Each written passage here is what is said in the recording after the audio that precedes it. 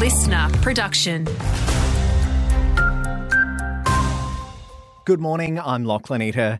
It's the last day of summer and it's been another shocker for the Great Barrier Reef, especially here in central Queensland. Authorities have confirmed extensive coral bleaching around the Keppel, Capricorn and Bunker Islands. Scientist Dr Roger Beeden says it's confirmed fears that the coral is stressed. This stress can occur from a number of reasons, but we tend to see it in this way in summer as a result of elevated temperatures, particularly associated with all the temperatures we're getting from a rapidly changing climate.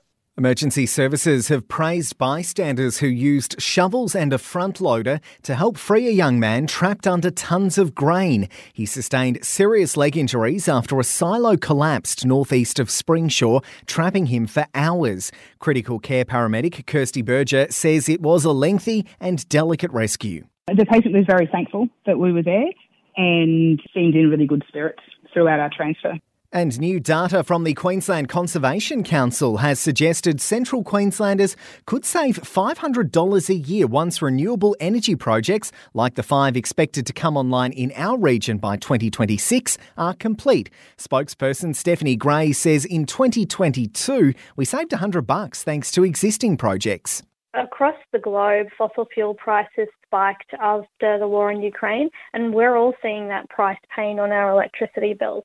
But even solar and wind is even helping to bring down the prices in now our existing projects.